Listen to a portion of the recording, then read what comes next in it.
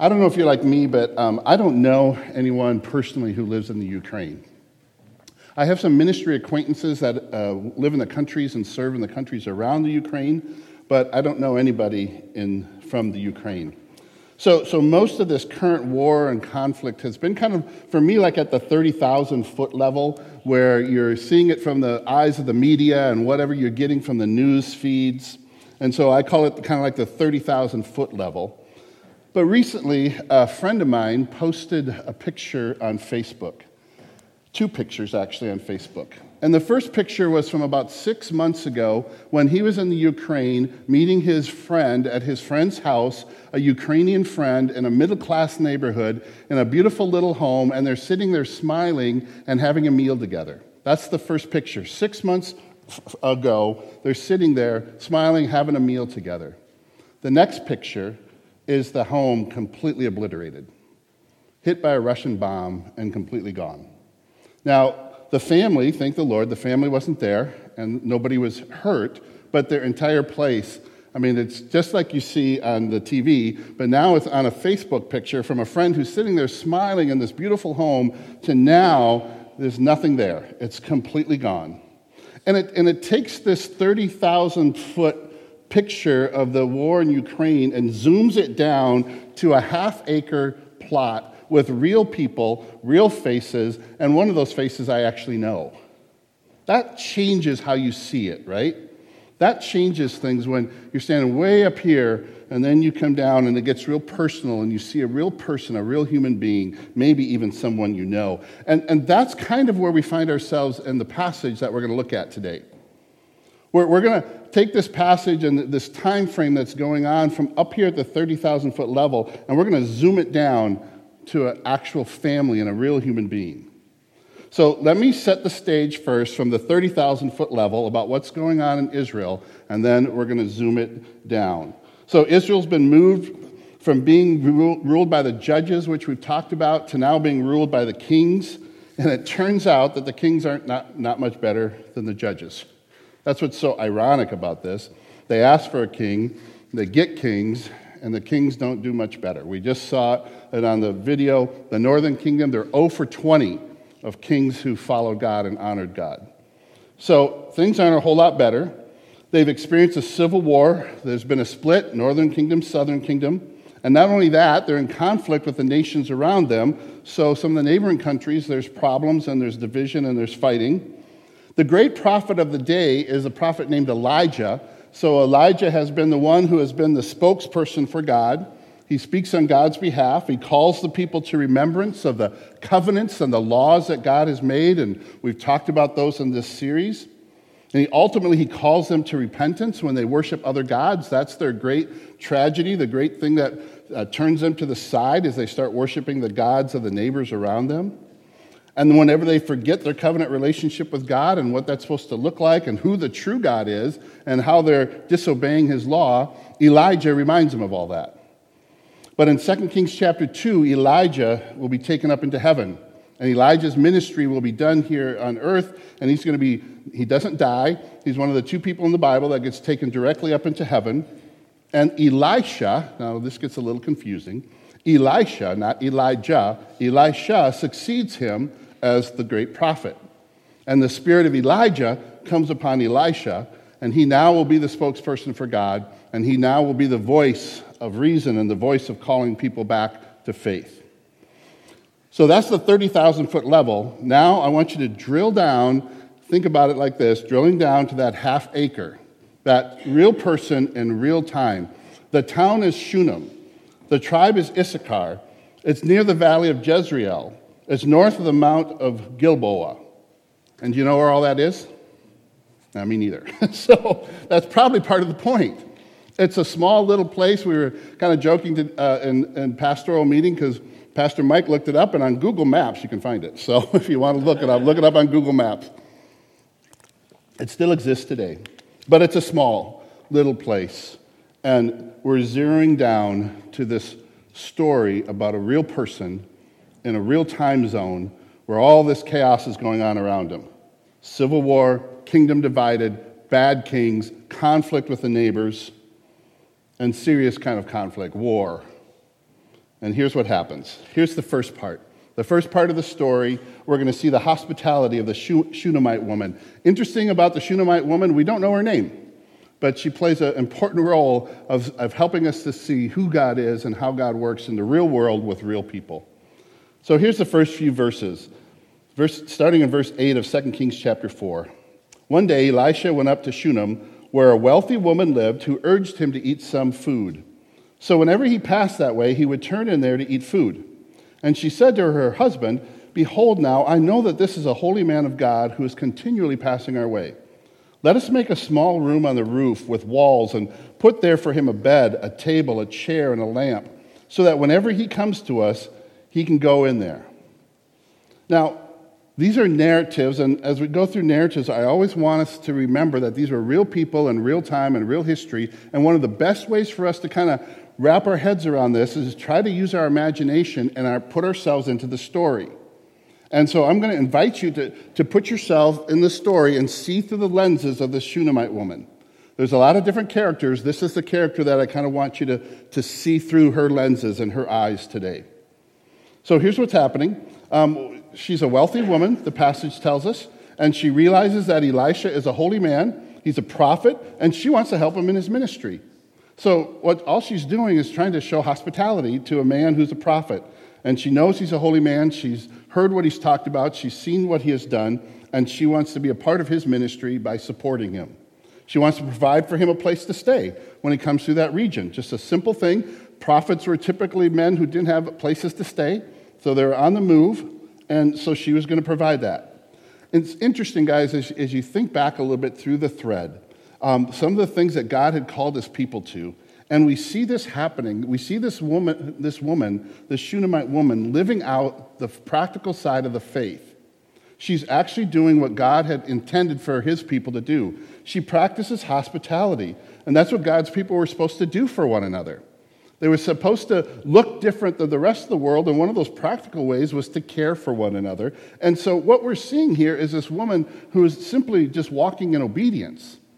And God has done a work in her life, and she is going to be hospitable to this prophet that comes through her town. So it appears that this wealthy woman is just being faithful and obedient to the law of God. In the midst of all the chaos, here's what we're hoping that you'll see today. In the midst of all that chaos, there are still faithful remnants. There are still faithful people to God and what God has called them to do. If you remember Elijah before Elisha, some of you might remember the story where he's on Mount Carmel and the fire comes down from heaven and destroys all the prophets of Baal and shows everybody that God is the true God. Well, the king at that time wanted to kill him for that. So he runs off and he hides, and one of the things he says is, "I am the only one left." You ever felt that? I'm the only one left. God says, "Well, you've been faithful, Elijah, and that's awesome, but you're not the only one. There's still 5,000 who are following me and being obedient to me." What we're seeing here, guys, is we're seeing this picture in the midst of all this chaos. We're seeing one of those people. We're seeing this one who is being faithful. There's always a remnant. God always preserves a group of faithful people. And with all this unrest and all this chaos going around, she is one of the faithful remnants. And she said, "This holy man, I'm going to try to support him with what means I have. I'm not a prophet. I don't have opportunity to do all these things that Elisha is doing, but I can provide for him a meal and a place to stay." It's a beautiful picture, I think, of her living out her faith, using what she has in order to do God's work. And so she's providing this for Elisha, so he has a place to stay when he's coming through that region. And then the man of God responds. So the next piece is Elisha and his response. So we've got the hospitality of the Shunammite woman, and now he's going to respond. And I want you to hold on to that idea, the man of God, all right? The man of God is going to respond. This is verse 11. One day he came there, and he turned into the chamber, and he rested. And he said to Gehazi, his servant, "Call this Shunammite woman." And when he called her, she stood before him. And he said to him, "Say now to her." Now it's kind of interesting because of the fact that he's a prophet, and she feels kind of awed by that. They're speaking through his servant, Gehazi, all right? And he said to him, "Say now to her, see, you have taken all this trouble for us. What is to be done for you? You've done all this for us. What can we do for you?" Would you have a word spoken on your behalf to the king or to the commander of the army?" And she answered, "I dwell among my own people." And he said, "When this is done, what then is to be done for her?" And Gehazi answered, "Well, she has no son, and her husband is old." He said, "Call her." And when he called her, she stood in the doorway. And he said, "At this season, about this time next year, you shall embrace a son." And she said, "No, my lord. O man of God, do not lie to your servant." Elisha is grateful for her hospitality. He wants to say thank you in some kind of meaningful way. He offers to use his political influence. Apparently, one big change between Elijah and Elisha is that Elisha seemed to have a different relationship with the commanders of the armies and the kings, where Elijah, most of the time, they're trying to kill him. Elisha seems to have some sort of way that he's being diplomatic with them, and he says, "Hey, you want me to use that influence? I want to do something nice for you because of what you have done. Your faithfulness to what God is calling me to do, Elisha, your faithfulness to helping me do my ministry, I want to be able to repay that in some way." And she indicates that it's not necessary, that she's good. That's kind of what she's saying here. She's saying, "I dwell among my own people. Everything is good for me. I don't need that." But then Elisha finds out that she doesn't have a child. And in that culture, we've talked about this before, in that culture, to not have a son who would carry on your lineage and also take care of you in your old age was a spot that we see many, many couples throughout the Old Testament. And they find themselves in this place, and they're in a place of sometimes desperation. In her sense, she had gotten to this place of just resolve. I've just accepted it, and I'm going to do God's work and do God's ministry and help out the prophet when he comes through town. But she doesn't bring up that she doesn't have a son. Elisha's servant notices that, and he says that to Elisha, and Elisha says, "Guess what? You're going to have a child." And you can see how deeply this is weighed upon her by her response. As much as she hasn't spoken it, she has felt it deep inside of her because she says, do not say that to me. And do not lie to me. And don't get my hopes up, is what she's saying. She's saying, I know you're a prophet, but what you're just saying here, this is next to impossible where I'm at in my life and where my husband is at in his life. And we have not had children for all these many years. Don't do this to me. And in seeing that, it's not that she's being argumentative. I think we just see the pain and the weight. And she's like, I don't even want to hear this. And she says, don't lie to me. Can you imagine saying to the prophet, don't lie to your servant? And the prophet's saying, I'm not lying. This is what's going to happen. And it came true. The next part of the story, it comes true. Verse 17, the woman conceived and she bore a son about that time the following spring, as Elisha had said to her. The promise is fulfilled. God does that. He does these amazing things, right? And he fulfills this promise, and it's a beautiful picture. And imagine all the emotion that she's experiencing, right? We're doing this story through her eyes. Can you imagine now the emotion that I'm going to have a son, a child, and just what that must have been like and how she must have been talking to her husband about that and just how that must have made her feel and all the excitement and all the energy from that. And it was prophesied by the great prophet Elisha, and it's happening. And then the next part of the story. Tragedy occurs. When the child had grown up, he went out one day to his father among the reapers. And he said to his father, "Oh, my head, my head." And the father said to his servants, "Carry him to his mother." And when he had lifted him and brought him to his mother, the child sat on her lap till noon, and then he died. Put yourself in those shoes. The child that you've been promised from the great prophet had grown to enough years that he could go out to the field to help. But there he is, sitting on your lap. There's two parts of this passage that really gripped me, and this is the first one. Sat on her lap till noon, and then he died. Sitting there on his mother's lap. And she went up and laid him on the bed of the man of God and shut the door behind and went out. Can you see the picture of what's going on in her heart, in her mind, all the confusion, all the despair?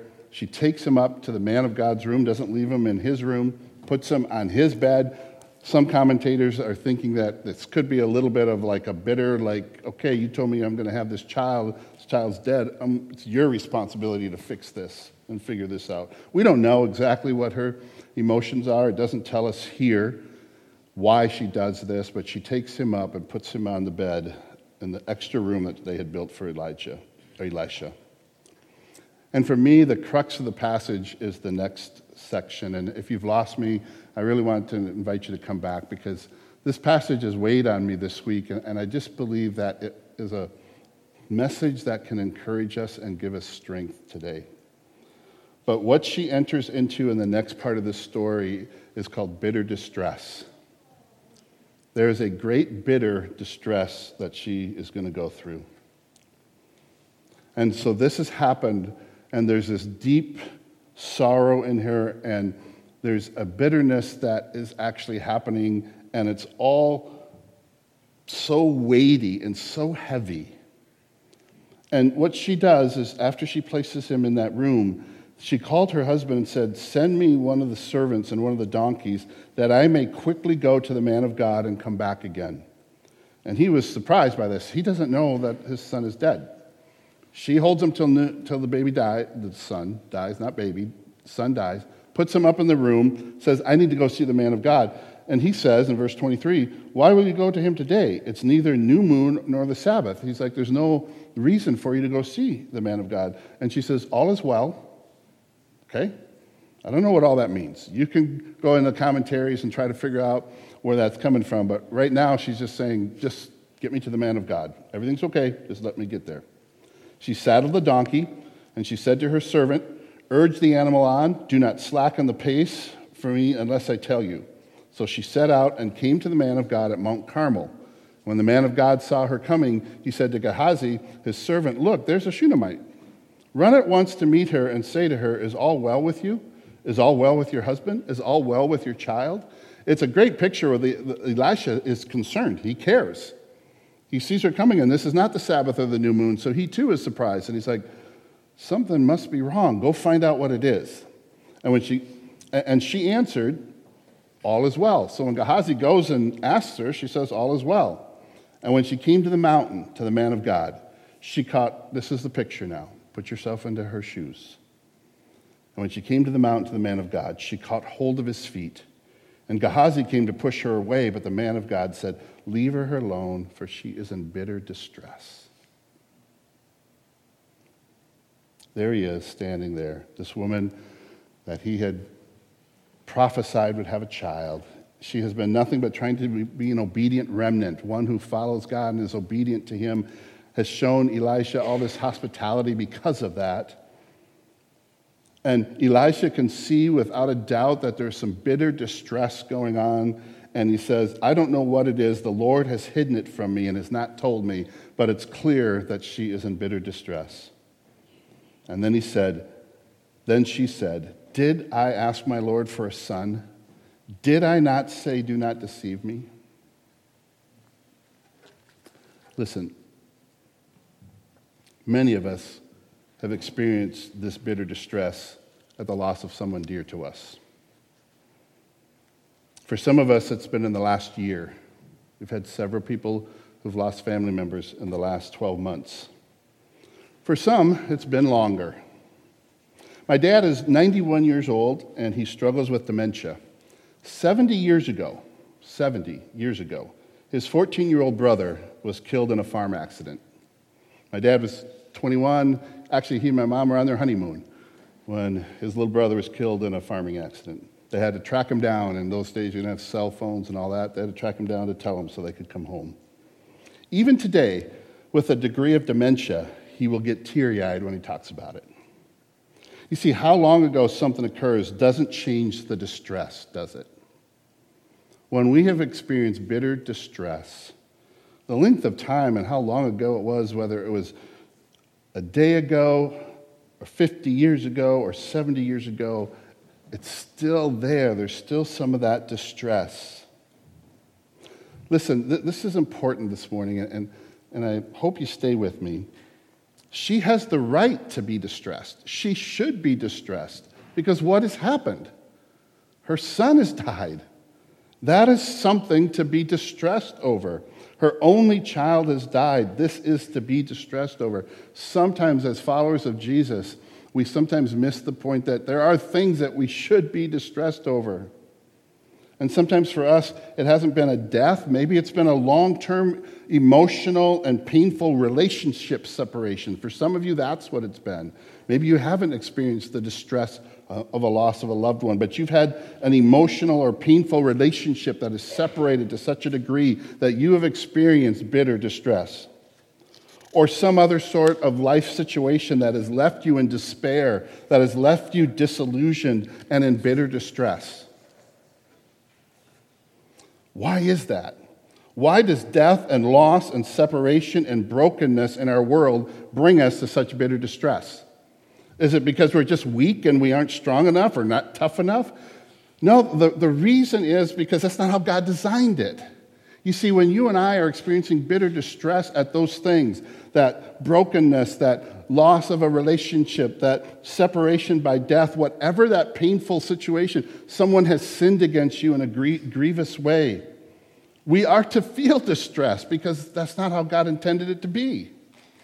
Those kinds of things should bring bitter distress because they bring bitter distress to God as well. God doesn't rejoice when those things are happening. When this child dies, God is reminded, like the Shunammite woman is reminded, that we live in a sinful, fallen world and death occurs. And so God isn't brought to joy when he sees all that because he knows that he's designed us for joy and hope and relationship, and sin has marred all of that. And so when you're in great distress, we are to be reminded that we live in this side of heaven where great distress happens because sin has come into the world. And things have marred all of that, and bad things happen. Really hard things happen. Distressful things happen. Bitter things happen. And just to remind us that when we experience bitter distress of soul, we're not alone. Naomi was one of those characters in the Old Testament. When she got back to her homeland, she said, "Call me Mara, because I'm in a bitter place because of what God has done." That's how she saw it. He's taken my husband and 2 sons. King David, when the child dies that is conceived in his sinful relationship with Bathsheba, he is distressed over the death of that child. When his son Absalom rebels against him and is killed in a rebellion, he's distressed and in great bitterness of soul. Jesus himself weeps over Israel when he sees that Israel is in rebellion, and it causes him great distress. He weeps when he sees that his friend Lazarus has died because he knows that wasn't his Father's intent for when he created the universe and created all this, that people should have to die, but sin was going to come into the world, and he knew that was going to happen. But he's distressed nonetheless. When he's in the Garden of Gethsemane, it says, "I'm stressful unto death." And when he's on the cross, he says, my Father, why are you forsaking me?" The distress is deep, and the distress of soul, when we're there, we're not alone. And we just drilled it all the way down from 30,000 feet to a woman with a son in Shunem who is bitter and distressed. Not because Israel's at war, 30,000 feet, not because the kingdom is divided, not because of the apostasy and rebellion of the nation, which stuff that we look at throughout all these books, not because they've forgotten the law of God, but because her only child has died. And I'm going to say she's right to be in bitter distress, because that's a horrific thing. Sometimes we find ourselves at that place where we're like, I should care about what's going on at the 30,000-foot level, and I should care about these big issues in life, but we find ourselves in great distress, and we're just trying to get through the day. Sometimes the sense of pain we're experiencing is so crushing. Sometimes the depression so deep. Sometimes the confusion so real. The anxiety so powerful. The sense of hopelessness so overwhelming. Or the fear of our future so real. Or the loneliness is so deep. And we don't know if we can make it through just another day. And I know that. I've been in the ministry long enough that I've seen that plenty of times. And in saying this today, I know without even knowing everybody's story right now that some of you are there or have been or are right now where you're like, I'm just trying to get through the day. 30,000 foot, yeah, Ukraine in a war, that's a big deal, but I'm just trying to get through my day. And you're saying, is there any hope? Is there any good news? When one is in such deep, great depth of bitterness and despair and distress, is there any hope? Is there any good news? Because I'm just trying to get through today, right here, right now, in the real world, with real pain, real suffering, real struggle. The next part of the story is the response of the man of God. I want you to hold on to that. The man of God responds. This is what happens. He said to Gehazi, tie up your garment and take my staff in your hand and go. If you meet anyone, don't greet them, and if anyone greets you, do not reply, and lay my staff on the face of the child. Then the mother of the child said, as the Lord lives and as you yourself live, I will not leave you. So he arose and followed her. Gehazi went on ahead and laid the staff on the face of the child, but there was no sound or sign of life. Therefore he returned and met them and told them, the child is not awakened. Verse 32, when Elisha came into the house, he saw the child lying dead on the bed. So he went in, and he shut the door, and behind the two of them, and he prayed to the Lord. Then he went up, and he laid on the child, putting his mouth on his mouth, his eyes on his eyes, his hands on his hands, and as he stretched himself upon him, the flesh of the child became warm. Then he got up again, and he walked out once back and forth in the house, and he went up and stretched himself upon him. The child sneezed 7 times, and the child opened his eyes. Then he summoned Gehazi and said, call the Shunammite. So he called her, and when she came into them, he said, pick up your son. And she came in and fell at his feet, bowing to the ground. Then he picked up her son and went out. This is a strange picture. If you went back into 1 Kings, you would see that Elijah does the same thing and brings the boy back to life. In Elijah's case, he does this 3 times. We don't know exactly what all this symbolism is, face to face, mouth to mouth, eye to eye, limb to limb. Some commentators say it's kind of this picture of something that was understood back at that time in the culture around them, that it was almost like my life for your life, my body for your body. It's eye for eye, mouth to mouth. I'm giving you my life force, and if it doesn't work, may I lose my life, is how some commentators see why he's doing it like this. I don't know exactly why he's doing it like this. That's really not the point. That's where we get caught up in. But what's the point? The child's alive. He comes back to life. The son is brought back from the dead. The man of God does this. There is, of course, another man of God. His name is Jesus, right? He was sent by God. John chapter 8 says this, verse 18, I am the one who bears witness about myself, and the Father who sent me bears witness about me. There is a man of God who was sent by God. It's interesting, and I just want to say this at the end of the 2 Kings passage. That's where it ends. There's no more in the passage about it. She picked him up and went out. Child comes back to life. But how this all connects us to Jesus is that this other man of God who was sent by God, he was also God. John 14:10, do you not believe that I am in the Father and the Father is in me? The words that I say to you, I do not speak on my own authority, but the Father who dwells in me does his work. This man of God was sent by God, but he also is God. And he experiences bitterness and distress.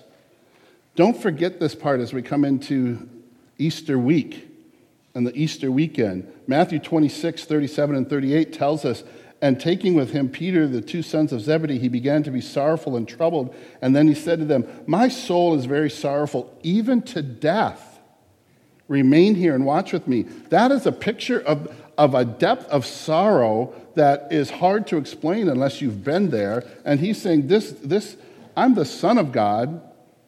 I'm being sent by God. I am God, and I'm experiencing a sorrow even unto death.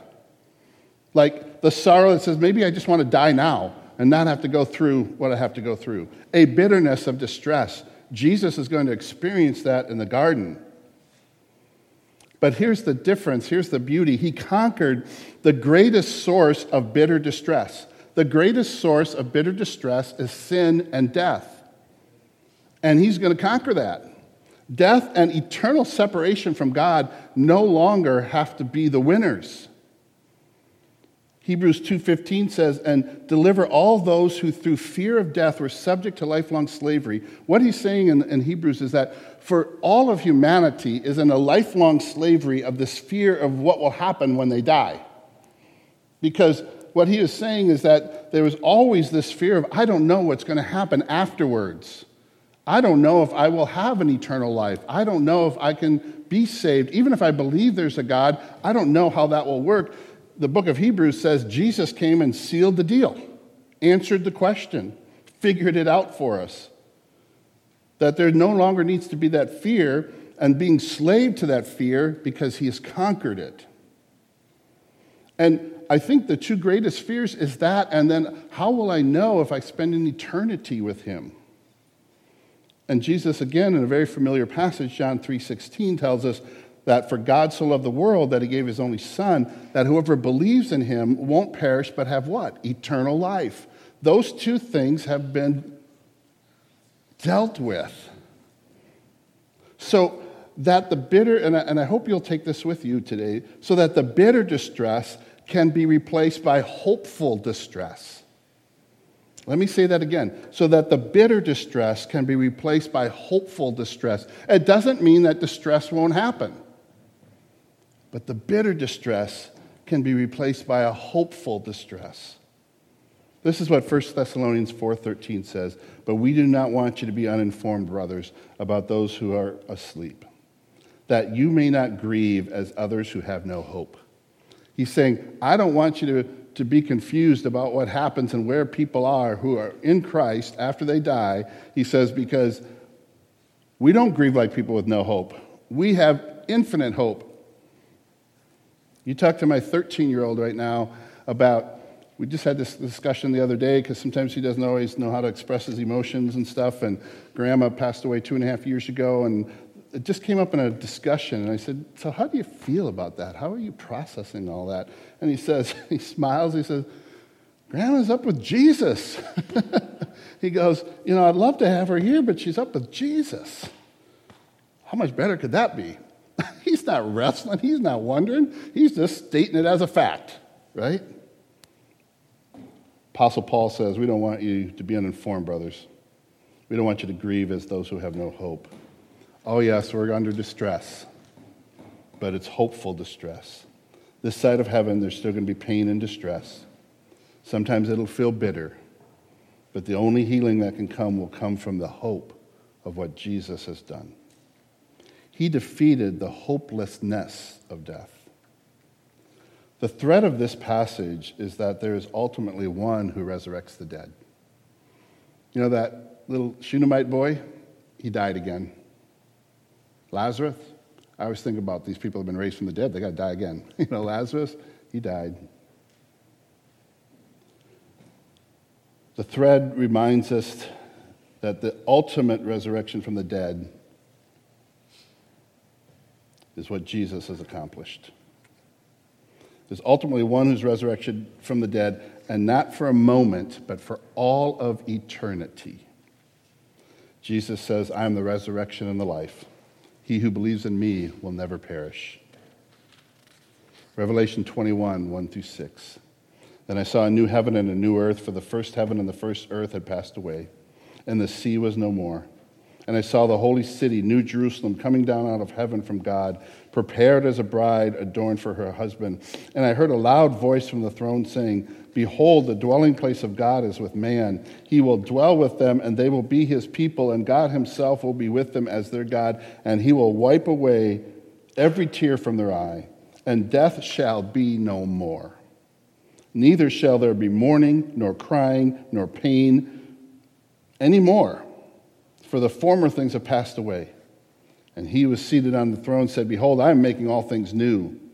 Also, he said, write this down, for these words are trustworthy and true. And he said, it's done. I'm the Alpha and the Omega, the beginning and the end. To the thirsty, to the distressed, I will give from the spring of the water of life without payment. The one who conquers will have this heritage, and I will be his God, and he will be my son. And bitter distress will be no more. It's my prayer that from this passage today, we can take the truth from the 30,000-foot level and zoom it down to the half acre of your life. There's great truth, and bring it down to your individual life. It's my hope that from this passage this morning and this message, you will find hopefulness in your distress. I'd love your distress to be gone, but I do know that in the midst of your distress, you can have great hopefulness because of what Jesus has done. It's also my hope and prayer that as a body and a community, we would come around one another and we'd carry each other's burdens when we're in the times of bitter distress.